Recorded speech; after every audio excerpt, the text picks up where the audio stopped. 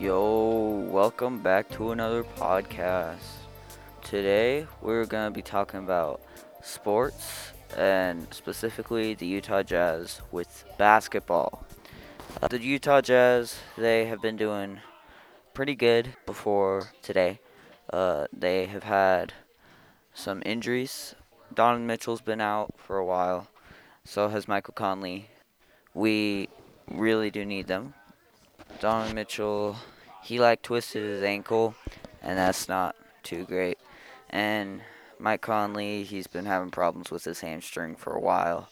The last few games, we played the Kings, Thunder, Trailblazers, and Warriors, and we won only two of those against the Thunder and the Kings. And we are just waiting for the play-in tournament, and we're kind of hoping for the Grizzlies or the Spurs to win that to get the number 8 seed because Warriors and Lakers are going to be a tough team to beat. So hopefully the Grizzlies or the Spurs can get the number 8 seed. But the most likely outcomes of those games is probably the Lakers or the Warriors. So we would be pretty lucky and gifted if the Grizzlies or the Spurs win. Possible playoff outcomes could be really anything. It really just depends on the play-in tournament because we can play good against the Spurs, definitely.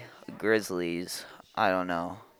Warriors and Lakers would be a tough matchup, but I think we could do it. I think as of right now, we are the highest chance of winning the finals right now as of ESPN. And so I'm kind of confident, but at the same time not really.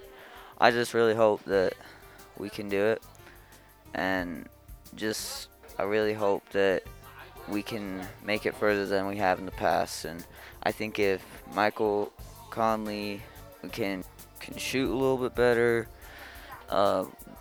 then things would be great. He is back in the game, but I still think he is a little bit hurt because he ain't shooting as well.